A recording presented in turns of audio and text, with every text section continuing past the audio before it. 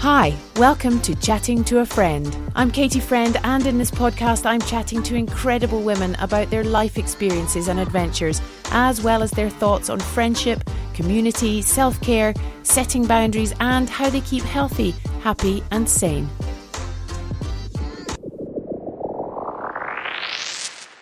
Today I'm chatting to Elizabeth Barnes, former professional ultra runner and, amongst other things, two-time winner of the gruelling Marathon des Sables. She has now turned her hand to sexology and couples therapy, and we will be chatting all about her journey into ultra running, the hitting the wall, physically overloading herself, and then we're going to be talking about sex, basically, and how we can have better sex, how we can have better relationships. And in particular, we're going to be talking about how women can take control of their desires, of their feelings about their body, and really get what they want from sex and relationships. Hi, Elizabeth. How are you? Thank you so much for joining me today on Chatting to a Friend. Hi, Katie. Thank you so much for inviting me. I'm super excited to talk to you. Yeah, it's very exciting. I want to touch on lots of different topics. Obviously, the purpose of this podcast is to talk to women about their journeys, their challenges, their self-care and sort of friendship and community. I just want to do a little bit of background on you. You've had quite the change of career over the years, background in management consultancy after a degree in engineering, and then on to being a professional ultra running, well, a bit of royalty. So I know that to be true. And now a sex and relationship therapist. When I first read those sort of fairly disparate careers, I thought that you were someone who had always followed their passions, but not according to your own website that says you didn't really start following your passions till about 2010. Can you talk to us about that? So what happened was I had a very successful career in consulting, and I was working in London, and I was working long hours as you do, and things were going well, and I was very much focused on the next promotion, because that's what you kind of get drilled into thinking about, and then one day in February 2010, my father passed away, and it was all very, very sudden and unexpected. And that just made me think about life, because I think when something like that happens to you, whether it's someone close to you passing away, or someone getting a terminal illness, or, something similar, it prompts you to reflect and to question things and the meaning of life. And so I went through a process of about maybe 6 months, something like that, trying to figure out what to do with my life, because I realized that I wasn't entirely happy, that probably my choices had been more maybe to do with what other people expected of me rather than something I actually really wanted to do. That is a recurring theme I find in many women, certainly around my age, that you sort of make up these expectations, or you don't, they are actual expectations, and find yourself on a path that you weren't entirely convinced that you should have been on. Yes. Yeah, exactly that. I came from quite a conservative upbringing, and I think my parents had certain expectations in terms of education, what I should be doing, what I should be working with, and other people around you kind of have these expectations that you should form a family and do this and do that, and it's easy to just fall into that really without thinking too much about it. It's just that the societal norms become the right thing to do, even if maybe they're not, if that makes sense. Absolutely. It absolutely does make sense. And so you were already someone who ran. I mean, you had already run marathons and so on. You didn't just suddenly leap into being an ultra runner. No, I started running. I have always done sports. I come from a kind of an outdoor family, and we have a history of some successful athletes in my family. And so it was a natural thing for me to be active from a very young age. And then I started running in my teens. I had done some other sports before that. I ran my first marathon in 2002. And I really did enjoy that. And I enjoyed the process of training for it. And I realized that I was quite good at the endurance side and running those long distances. And it's interesting now looking back at it actually with what I have achieved since then. But, when you take on your first marathon, it seems like such a huge thing. And it really was. And I was very proud of myself when I had done it. And it just gave me this taste for more. So I kept running marathons. And I had done quite a few by the time my father passed away, and that kind of happened. And that's when I decided that eventually decided that I would venture into ultra running. And in terms of, we were talking about, the expectations and a fairly conservative upbringing. How was that viewed amongst your circle of friends or your community, your family at that time, to sort of give up this successful career in management consultancy to put your hat in the ring at being an ultra runner? Yeah, that's an interesting question. See, what happened was that I grew up in Sweden. And the Swedish culture is it's a little bit similar to Norway, where I live now, but there are differences as well. But anyway, it's sort of this kind of socialistic sort of culture where everyone should be the same, and I sort of noticed that when I studied and when I joined a consulting firm in Sweden after uni, that everyone pretty much were the same. Everybody came from one out of 3 universities, pretty much. Very similar background, very, very similar sort of status and education and interest. And there were certain things that, you kind of should be doing, and you should have preferably, live in this or that place and have a summer house there, or, go on holiday to these and these different places. And everyone were very similar. And then I moved to the UK and I started to work in London for the same company. And that was very refreshing in that sense, because there was so much more diversity and people from many different backgrounds. So actually I found it more open in that sense, less judgmental and more like I could be myself. And when I eventually decided to focus more on ultra running, because this is a gradual process, you don't just resign one day and live from running the next, right? It doesn't really work like that. I actually had a lot of support. And, my boss at the time was really great, and he supported me around part-time. And so I actually, I didn't feel like that was maybe a particularly sort of controversial thing to do, or that I didn't have support for it in that sense. Although, of course, there were people who questioned it and who maybe not so much question it, but I sensed that there were people who were envious in a sense, that maybe they also had dreams that they wanted to pursue, but they preferred to take the safe option. Yes, I do. It's one of the questions I wanted to ask you, because obviously a lot of what you have done over the years is change management, helping people with their running and now their relationships. And so change is a big feature in your career and your life.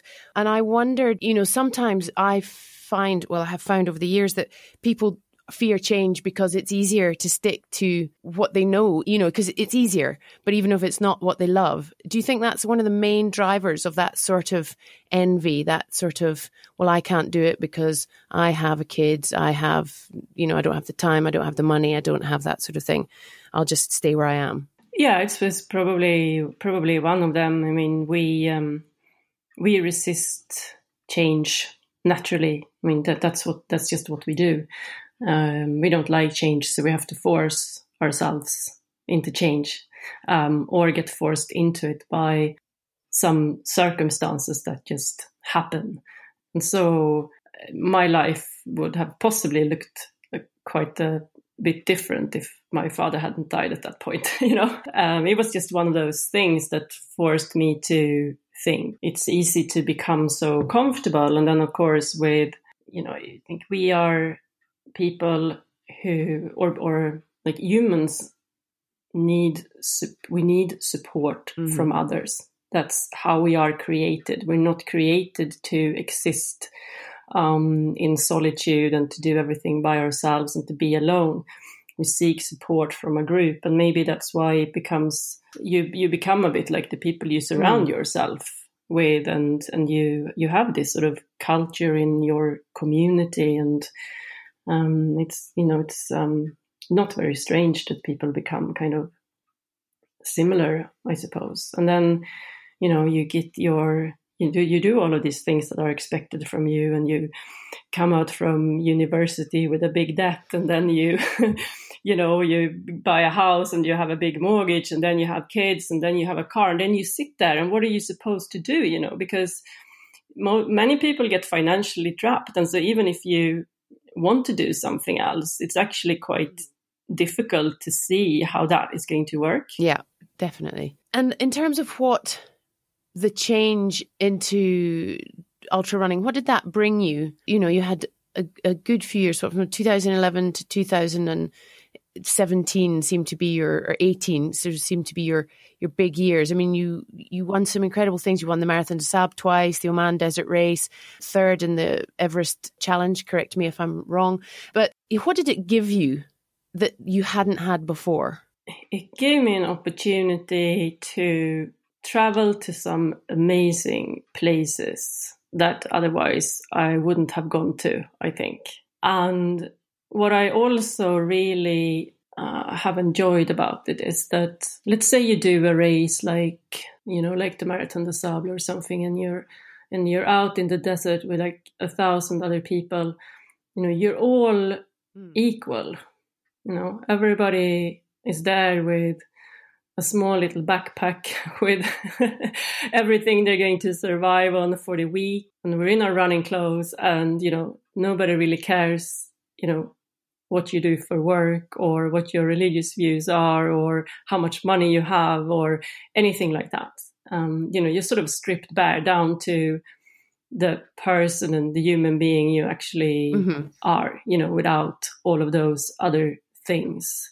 And I think that's very refreshing, because it makes you sort of realize what's actually important in life. I think it's quite grounding and humbling. And I think I've read somewhere before that you said you had always had great admiration for those towards the sort of 2/3 to the back of the pack, who are often out for twice the amount of time the elite runners like yourself are there for. And they've had to, train for this huge thing while juggling a full-time job and families and so on. Absolutely. Absolutely. I mean, there are some difficult challenges that come with running at the front and winning races, but there are also some huge challenges that come with, and enduring an event like that at the back, which in some ways makes it, I think, a lot more difficult. And that's just so interesting, observing people's minds and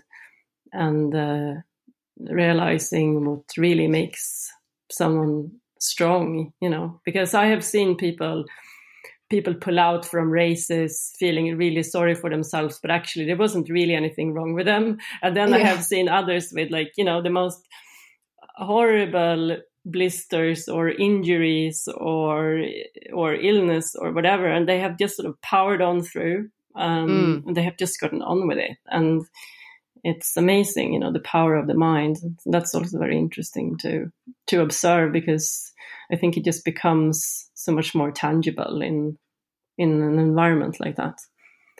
Yeah, you very kindly gave me the advice when I entered the half Marathon des Sables in Fuerteventura, that if I just, hiked and walked in the mountains here in Switzerland, I would be absolutely fine. And I was. And I remember on the day 2, we were given the road book for the day, and there was a huge amount of climbing, which is not like I don't think you get that in Morocco, but in Fuerteventura, there's a huge amount of climbing. And I remember this one woman, and by this stage I had blisters everywhere. I'm a terrible blistered person. And there was this one woman, fighting fit, took one look at the Mount of Vertical and said, "I'm not doing it." Wow.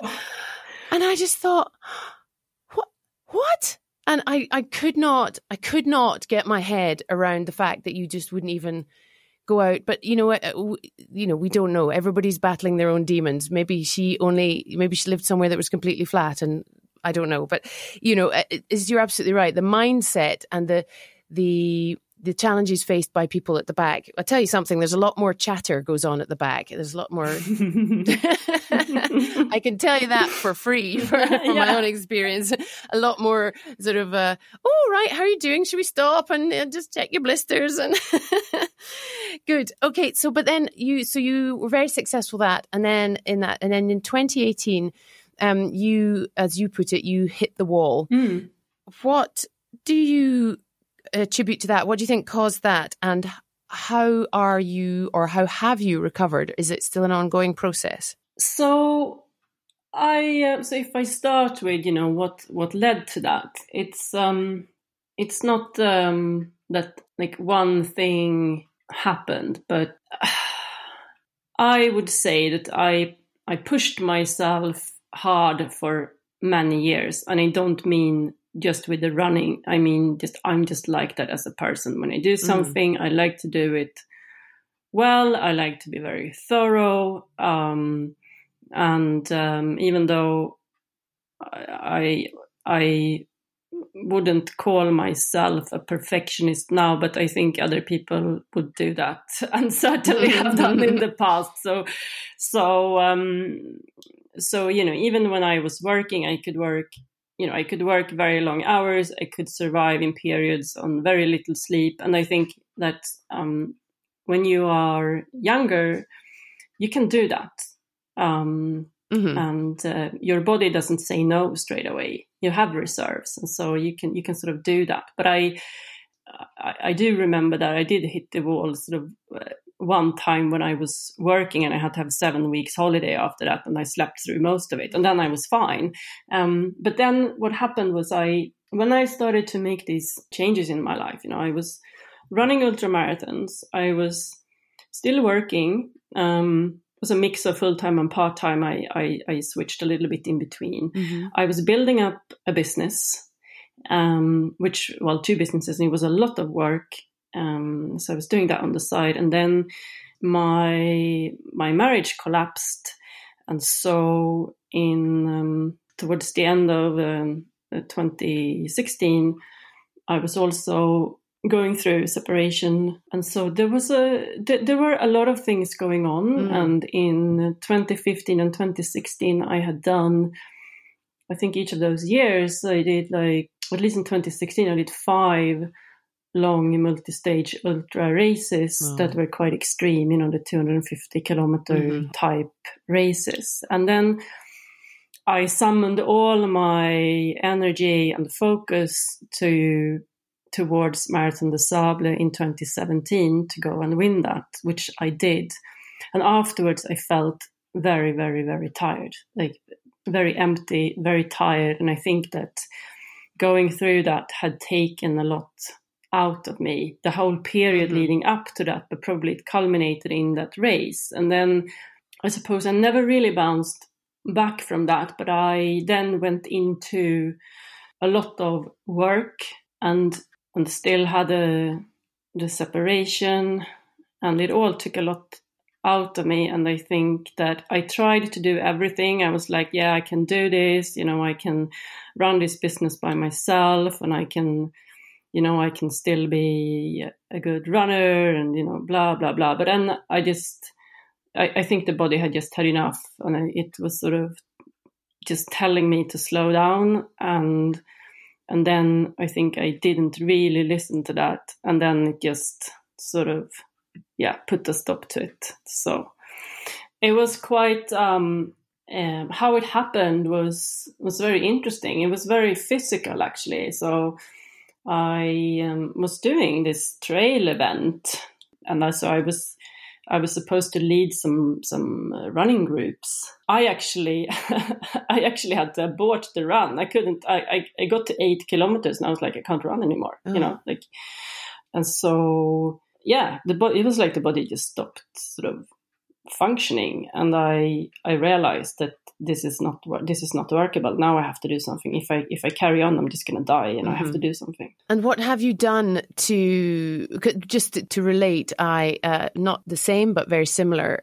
Towards the end of last year, had what somebody very aptly called the other day a reset, where it wasn't so much physical, but a little bit more mental, just hit the wall. And so I understand that there's a build up, and you ignore it because you're a hard worker, or you've got a family, or you've all of the above. So I totally, while I can't relate necessarily to pushing my body that hard, I had pushed myself to the point where there was just too much going on. So what have you done to aid recovery? Because, there's, for me, it was quite drastic steps. Like I just said no to everything. I cut that right down to the absolute bare minimum of looking after myself and the children and Graham, my husband, to start with. Yeah. What sort of things did you do? Yeah. So when this happened, I had met my current husband, and he was very, very supportive. So it was great because I just felt like I had his shoulder to lean on. I wasn't on my own, and that helped a lot. But what I did, the first thing I did was I looked at my calendar and I looked at the things that I had committed to, particularly the races that I had lined up. And I just said to myself, I have to cancel these races. And so I did that. And I still had sponsors then, so it's kind of hard. Yeah, I was going to ask, yeah. When you make a living from running and you realize you can't run. Yeah. And I'm not the only one in this situation. I have watched, particularly female runners. I mean, they're just falling like dominoes. This is not uncommon. But so basically I canceled my races. I said, like, my health is more important. And I had also tried for a while to sell my business. And I realized that now I really had to do that. So I created this. I'm quite a visual person, and it sounds a bit strange, but when I look at like time in terms of months in the year, I visualize it like kind of a bit of like a circle. It has a kind of a shape in my head, and so I drew up this shape on a piece of paper, and I put down like milestones, and I said, okay, I need to achieve this by that time and that by that time, but it was not like I need to reach that goal or reach that goal. This was about, it was like that, but it was about offloading stuff. So it was like a plan for me to do less. Whereas normally maybe you plan to do more, but I was planning to do less. And so I was like, how can I do that? So I tried to make a plan to make that happen.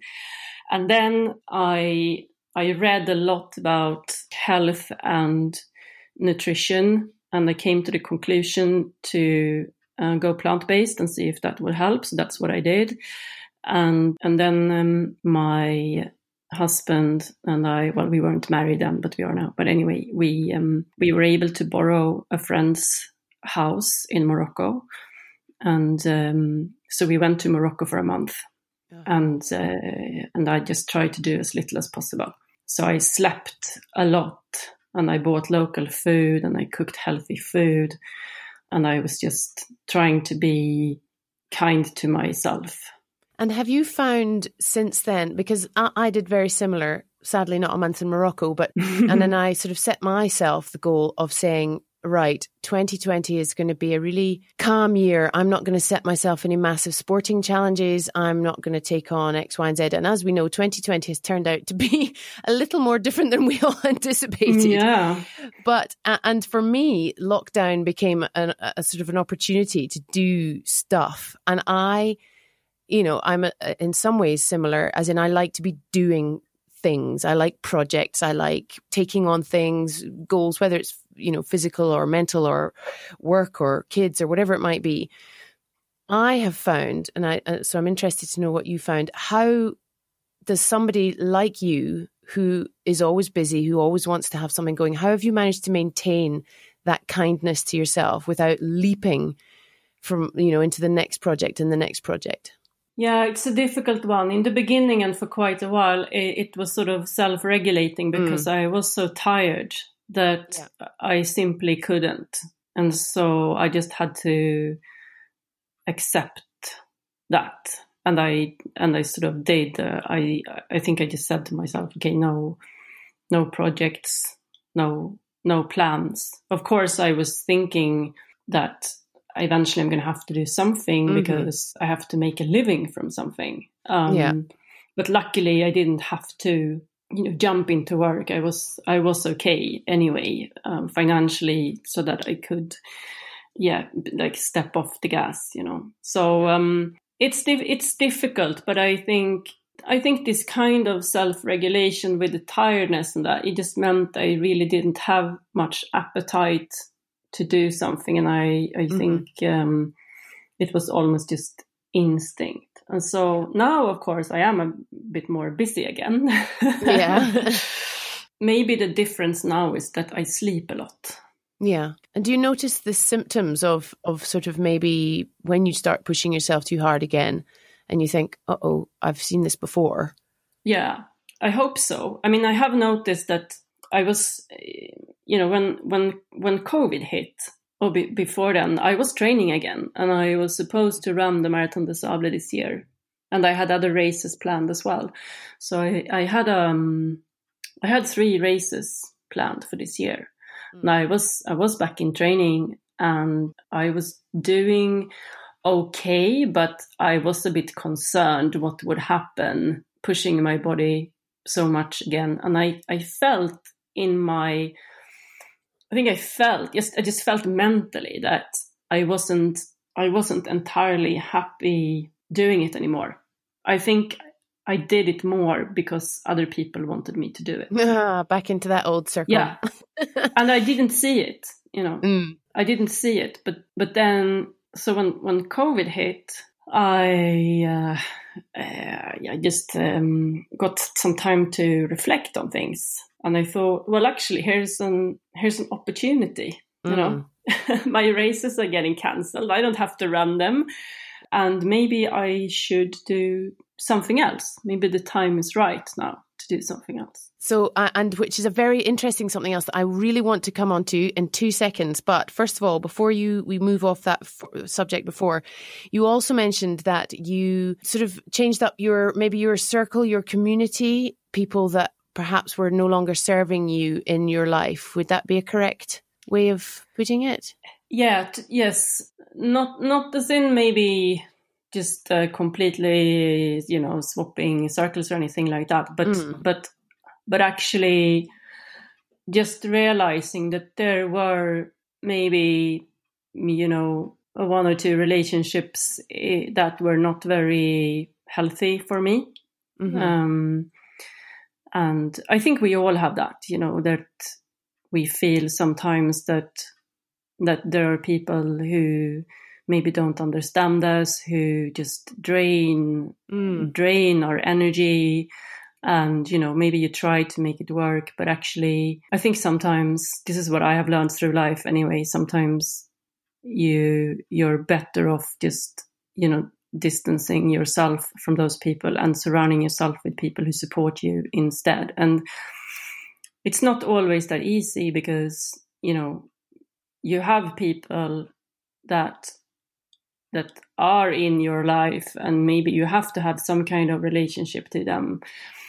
But for me, I just had to minimize the negative impact on myself, and so I did that, and then that made me feel better.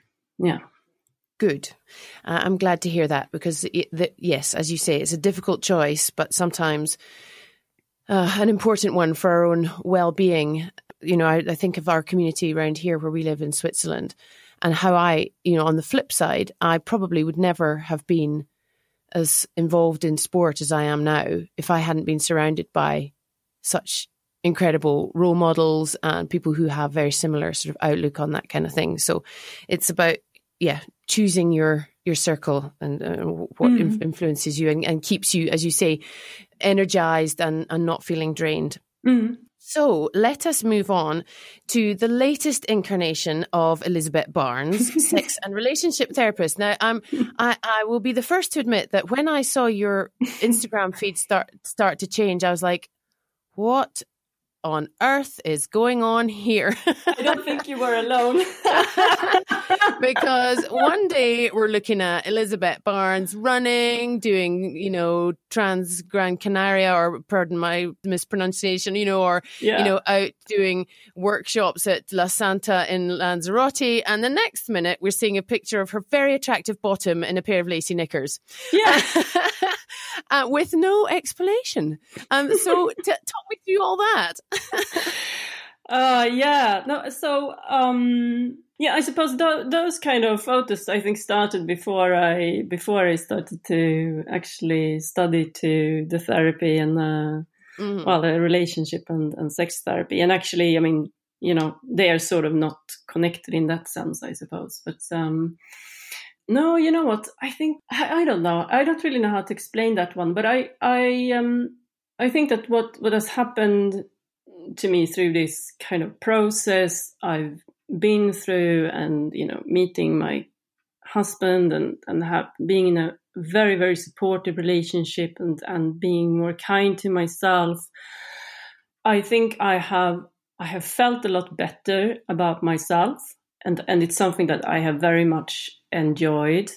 And I do follow a number of accounts on Instagram with women that I think are very inspiring, and it can be women of all sorts of shapes and sizes. But I really love when women are not afraid to express themselves in whichever way they want. I love to look at, beautiful curvy underwear models and whatever. And I think that maybe in today's society, like we're so quick to judge people, and I don't think that women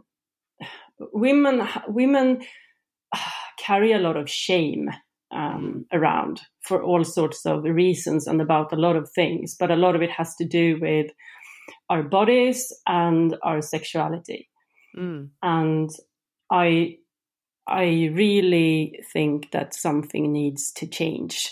And so one thing I would like to do is just to kind of be there, to be that sort of bolder person that, is not afraid to show her bum in some nice underwear, whatever. And some people don't like that. Some people get offended, and some people love it and think it's inspiring. And I like to do it. And so that's kind of how that started. So I'm sort of enjoying that. And I do it because I enjoy it and because I want to inspire people. And then I started to study sexology and couples therapy. So then, of course, I started to post more about those kind of topics. And I have to admit, it was a difficult decision, like what to do on social media. It was very difficult. I thought, should I keep this account just to running and start a separate one? Or, what should I do? And then I kind of thought, well, actually, I got some opinions on it as well.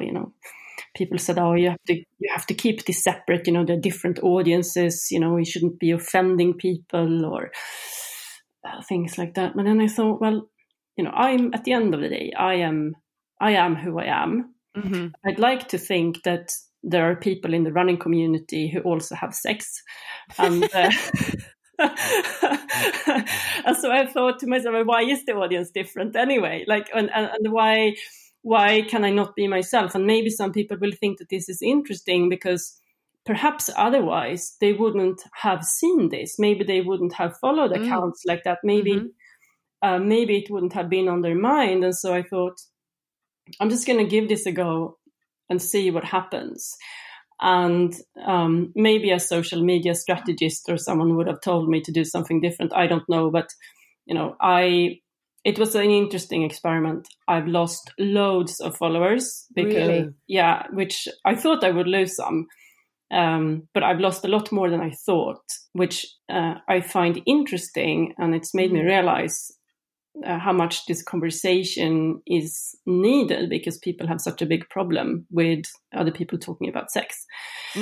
And at the same time, I've had a lot of encouragement. A lot of people message me and saying, it's great what you do. And I've had people come to me who have followed me for running and they've said, oh, I see you're doing sex and relationship therapy. Actually, I have this problem. Maybe we can talk. Oh, wow.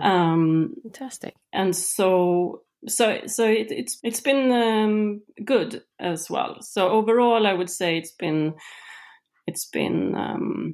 positive, but some people probably, spat their morning coffee out a few times.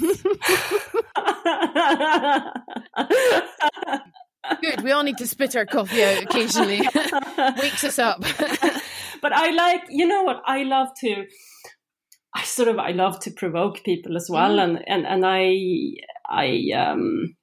think it's necessary to do that. I mean, you at the end of the day, you can't have a voice about something if you only want to be liked. If all you do is for the purpose of being liked by other people, then I think there's something wrong with how you live your life, Yeah.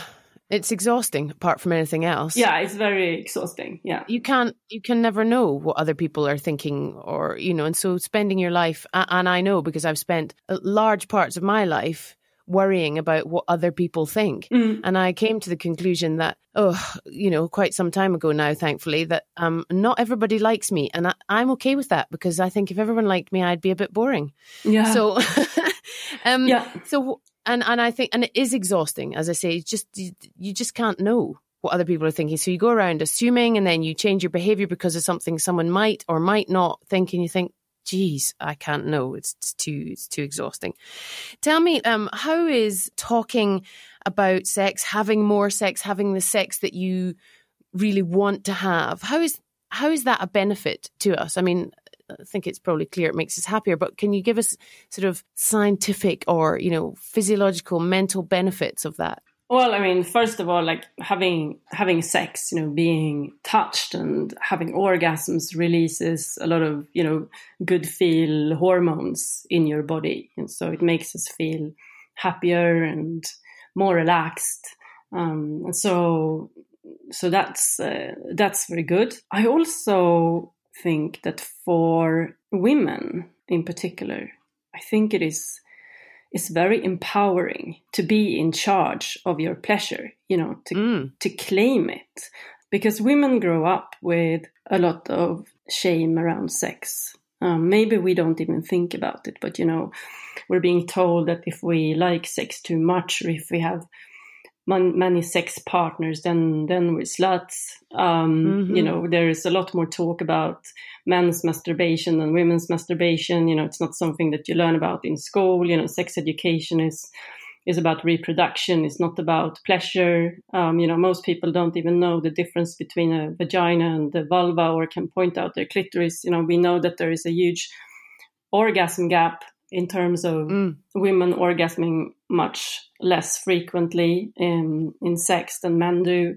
And, why is that? Why is it that we can't actually feel that we can own our bodies, that it's okay to have pleasure, that we can take responsibility for it and not place the responsibility on someone else for that, or not think that we deserve it or that it's shameful. And so I think actually for a woman, having good sex, having fantastic orgasms, feeling like we deserve pleasure and taking it, I think is very empowering. And I think it's very good for, our self-esteem and our confidence and how we feel about our bodies in general. So I think it's something that if you can do that, it just enriches your life and who you are. And it sort of makes you like glow. I mean, you can see in a woman if she has good sex or not.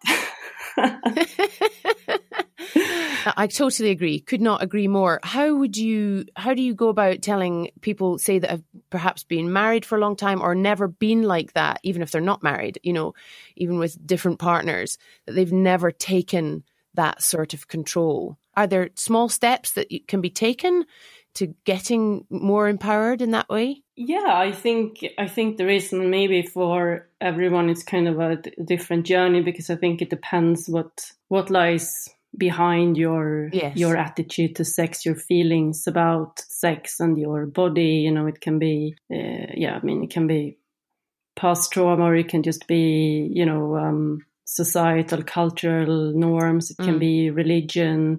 It can be that you haven't been in a particularly good relationship. So there are lots of things, but I think that there is so much material out there now. I mean, there are great books on this subject. There are YouTube videos, there are podcasts, there are inspiring social media accounts. So the information is actually out there. So it's about seeking it. And then it's, I think it's about also connecting with your body, and actually feeling good about your body. We have a tendency of pointing out our faults. I have too much cellulite, my breasts are saggy, or my vulva looks strange, or I don't know. There's like all sorts of things. So I think starting to focus on positive things about yourself instead is one thing. I mean, just stand and look yourself in the mirror and look at everything that's great about you, and tell that to yourself out loud while you look yourself in the eyes, and do that every day. And your perception of yourself is going to change. Then don't feel ashamed about having pleasure. Masturbate. Take responsibility for your own pleasure when you have sex with someone. That's also important. And maybe that's not so easy if that's not something you've done before, but I think that's also very important. Well, it's a fairly big metaphor for life, especially for mums of my age who are maybe coming out of the fog of motherhood, which is something I'm quite sort of big on, and it's sort of, it's taking responsibility in general for your own pleasure in life. You cannot rely on anybody else to make you happy. And it's one of the things that was a huge not a revelation, but a realization for me after I had my bit of a wobble last year, is that I can't expect other people to make me happy. It has to come from me. And that presumably also translates, as you say, into sex and masturbation and toys. I'm following Toy Tuesday with great excitement, honestly. Oh, good. I'm glad.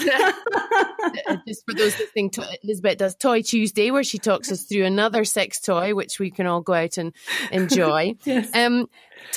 Just as we're talking about mums and women of my sort of age, I'm 47 now, so I'm heading full tilt into perimenopause, and then will come the menopause. And that itself presents a little bit of a challenge because libido is different. Suddenly your body is different. It's a little bit like puberty in reverse, which nobody really talks about, like ever. What are your sort of top tips for women at my kind of stage of life with the hormones and so on? Oh yes, I mean, I'm 43 and I think I'm coming into perimenopause, and I'm sort of I've noticed some signs myself, and it's a little bit frustrating. I have seen a very good doctor in London who specializes in bioidentical hormone replacement, and that has helped me from the hormonal side of things. It's been something that we can't ignore. I think it maybe becomes even more important to look after yourself in terms of looking at what you eat. Mm-hmm. I know, I mean, for example, active women who do a lot of sports, they need more protein than before, for example. You know, we lose lean muscle mass, and so it becomes more important to focus on getting that protein in, on actually doing more heavy resistance training. Yes. And that's good for hormones, and it's good, you know, for metabolism, and, you know, also I think for feeling good about, you know, your body resisting some of those changes. Yeah, for the bone density and the inevitable sagging of triceps. Exactly. And in terms of that, I mean, for anyone who is listening who is an active woman of this age, I can really recommend Dr. Stacy Sims, and you can find her on Instagram. She has written a book. It's a few years ago now. She's written a book called Roar. And she has some other resources, and so that's very good, I think. And then it's, I mean, if you look from a diet perspective, I think there are also different supplements you can take, like for example, adaptogens, like ashwagandha, for example. That I take some of those, and I think it's been very helpful. It helps me to stay more energized and to keep my mood a bit more even. So, but then I think also, I don't know. I mean, what would you say? So, I mean, you're a few years older than me. Does it also have to do something with your attitude to life and to sex and to your body, and, you know, what you decide is important? I think so. I wrote a blog post about 2 months ago, about my body and how I genuinely one day just looked in the mirror and went, I love you. Because my Lord, it looks like any other middle-aged woman's body. It's got saggy bits and droopy bits, and, you know, bits of cellulite, stretch marks. I've breastfed 2 children. You know, I've got huge scars on my legs from being born with dislocated hips. I've got wonky leg length difference. And I just thought to myself, do you know what? This body is incredible. And the first time I realized that, I mean, really, really realized it, was when I finished the half marathon des Sables. And I, as you know, I'm still not a runner. I just learned to run to do that. And you are a runner. and I was not brought up sporty. I didn't start doing sport till I was nearly 39. And I just looked at my body blistered to all hell, but still going. And I could have kept going. And I felt amazing. And the attitude, that was exactly as you say, the attitude change was just, look what my body did. And the advantage to starting sport at such a late age is that, you know, at 47, I'm not very fit at the moment, but I'm still getting stronger. I don't have any of I can't do the things I did when I was 20, because I'm about 50 times fitter and healthier than I was when I was 20 and just hanging out for Friday night in the student union. And, you know, there's this attitude of, you know, my kids are big and I've got so much I need to get on with. I cannot be doing. I haven't got time to be every time I catch a glimpse of myself in the mirror going, oh, well, oh dear. You know, and if my triceps wobble, my bingo wings wobble when I'm brushing my teeth, well, I just need to go and do some more exercise. And I do when I feel like, you know, I'm not hard on myself physically, and as in, I don't judge my body anymore. And I think that's been really important for me.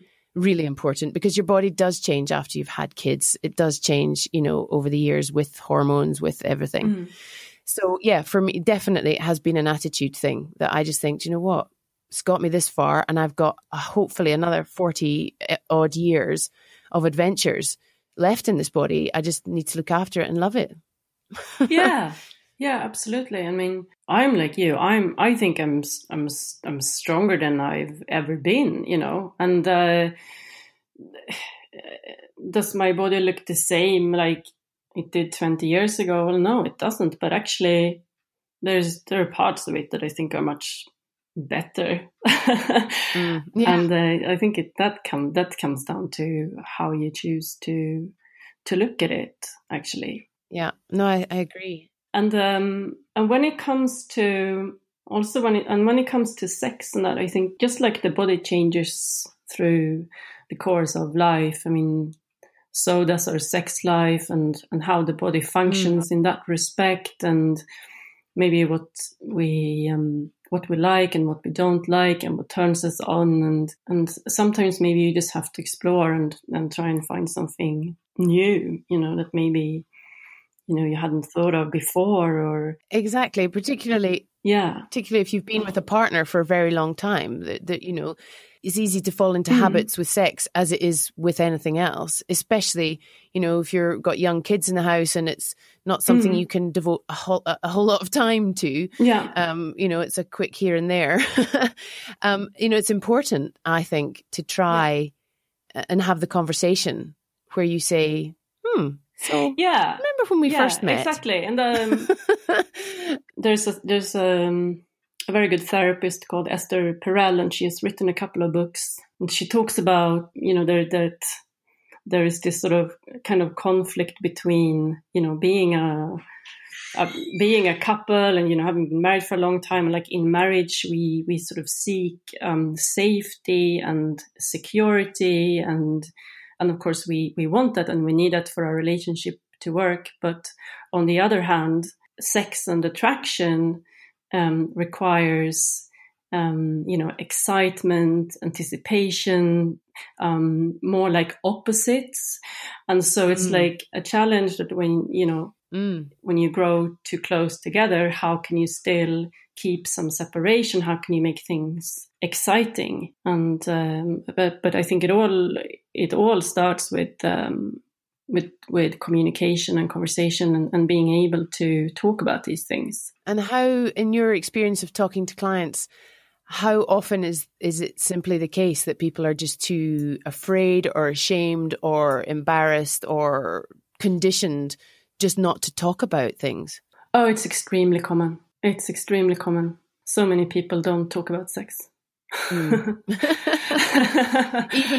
Bizarrely, even with the person that they're closest to. Yeah. And what's so interesting about it, I think, is that if you can do it, if you can talk about sex, then I think you can talk about almost everything. I wanted to ask you, when I was growing up, I don't hear it so much now, but it was always the stereotype that men thought about sex every 3 seconds or something. I can't remember what the actual stat was.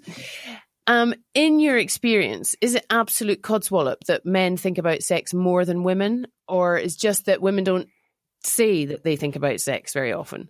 Yeah, I do think that as women, we are kind of taught that we shouldn't think about sex and these, all of these norms that we talked about before. So I think there is probably something in that. I mean, maybe I just fall into the norm and I say, I think that maybe men think a little bit more about sex than women, but I'm sure, but I know that there are women who think a lot about sex. So And so tell me, what are your plans? You're still studying and you're going to be qualifying soon. So I'll be a certified sexologist in April, and then certified couples therapist a bit later next year. Amazing. So that's the plan for just now. And COVID dependent, are there any running races to be had? I don't think I will do any racing, simply because I just don't think I want to put my body through that. I would love to race again, but I would love to race just for fun, be the chatty one at the back of the field. And I think I can do that, but I don't think I can do that just yet. Right. I can, but I think I would come into a race like with some people don't understand it. They think you're going to win. They think because you won a few races, you're going to win every race you enter. Like, it doesn't work like that. But I know that it's very difficult. Many female ultra runners struggle because you have to push your body so hard. And there's always someone who's willing to go beyond what's healthy in the short term because they don't think that it's going to harm them long term. They just don't think it's going to happen to them. Unfortunately, it is going to happen to them.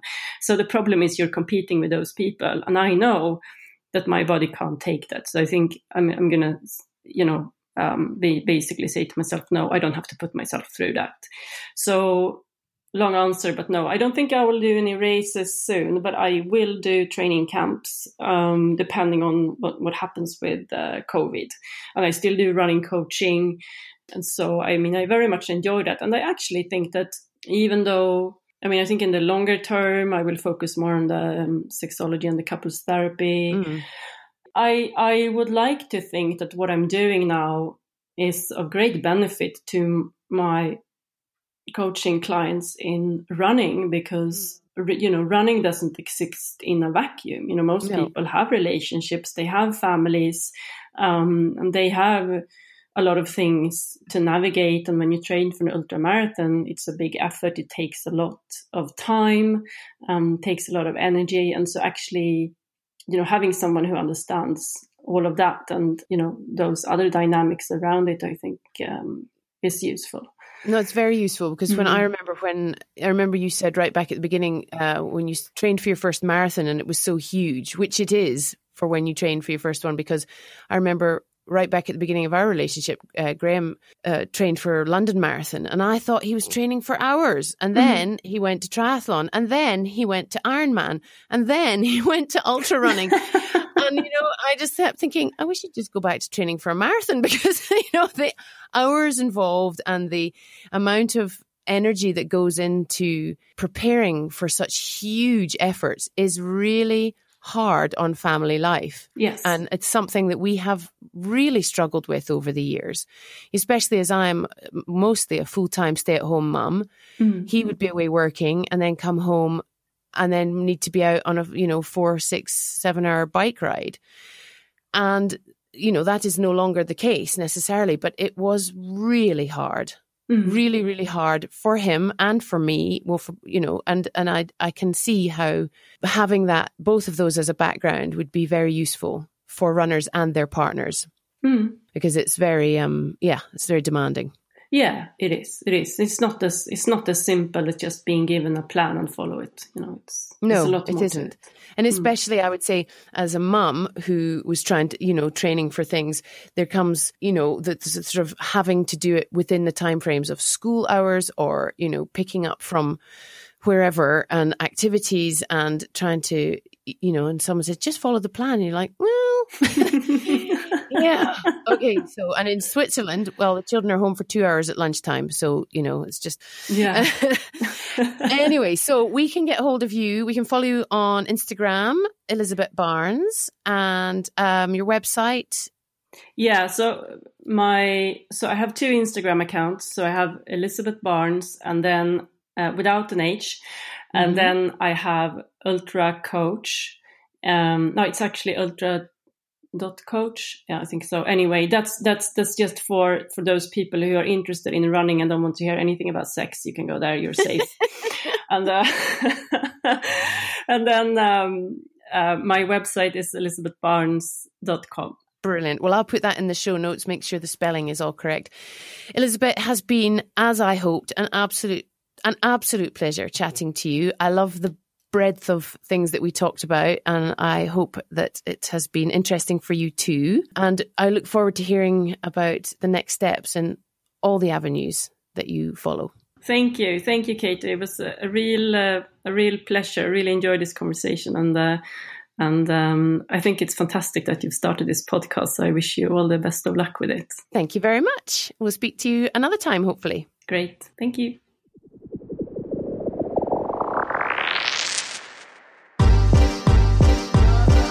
Thanks for joining me. I'll be back next week with another incredible episode of Chatting to a Friend. In the meantime, please give us a follow on Instagram, Chatting to a Friend, for all the latest news. Bye-bye.